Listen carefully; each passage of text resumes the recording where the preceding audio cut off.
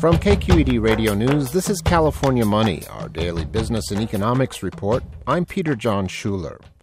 The flap over reported reception problems with the new iPhone took an unexpected turn today. In a post on the company's website, Apple said it was stunned to find the formula it uses to calculate signal strength is wrong. For example, the phone shows 4 signal bars when it should be showing 2. Apple says it plans to issue a free software fix.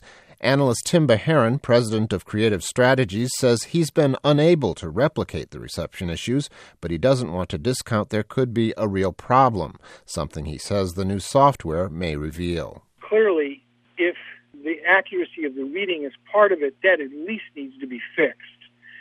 The bigger question is, if there is something even deeper, and at this point, we're going to have to see. Bloggers have met Apple's announcement with everything from skepticism to bewilderment. Some are saying this shows the real problem all along has been the poor quality of the network.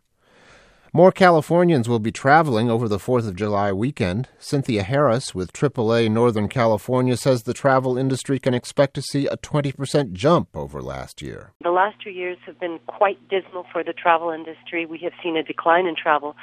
So this is really the first time in 2 years now that we're starting to see an upward trend as far as travelers here in Northern California and throughout the state. AAA projects more than 3.5 million Californians will hit the road this holiday. For California Money, I'm Peter John Schuler, KQED Public Radio. Support for California Money is provided by Pacific Gas and Electric to inform major commercial and industrial energy users about the new peak day rate plan for large business customers.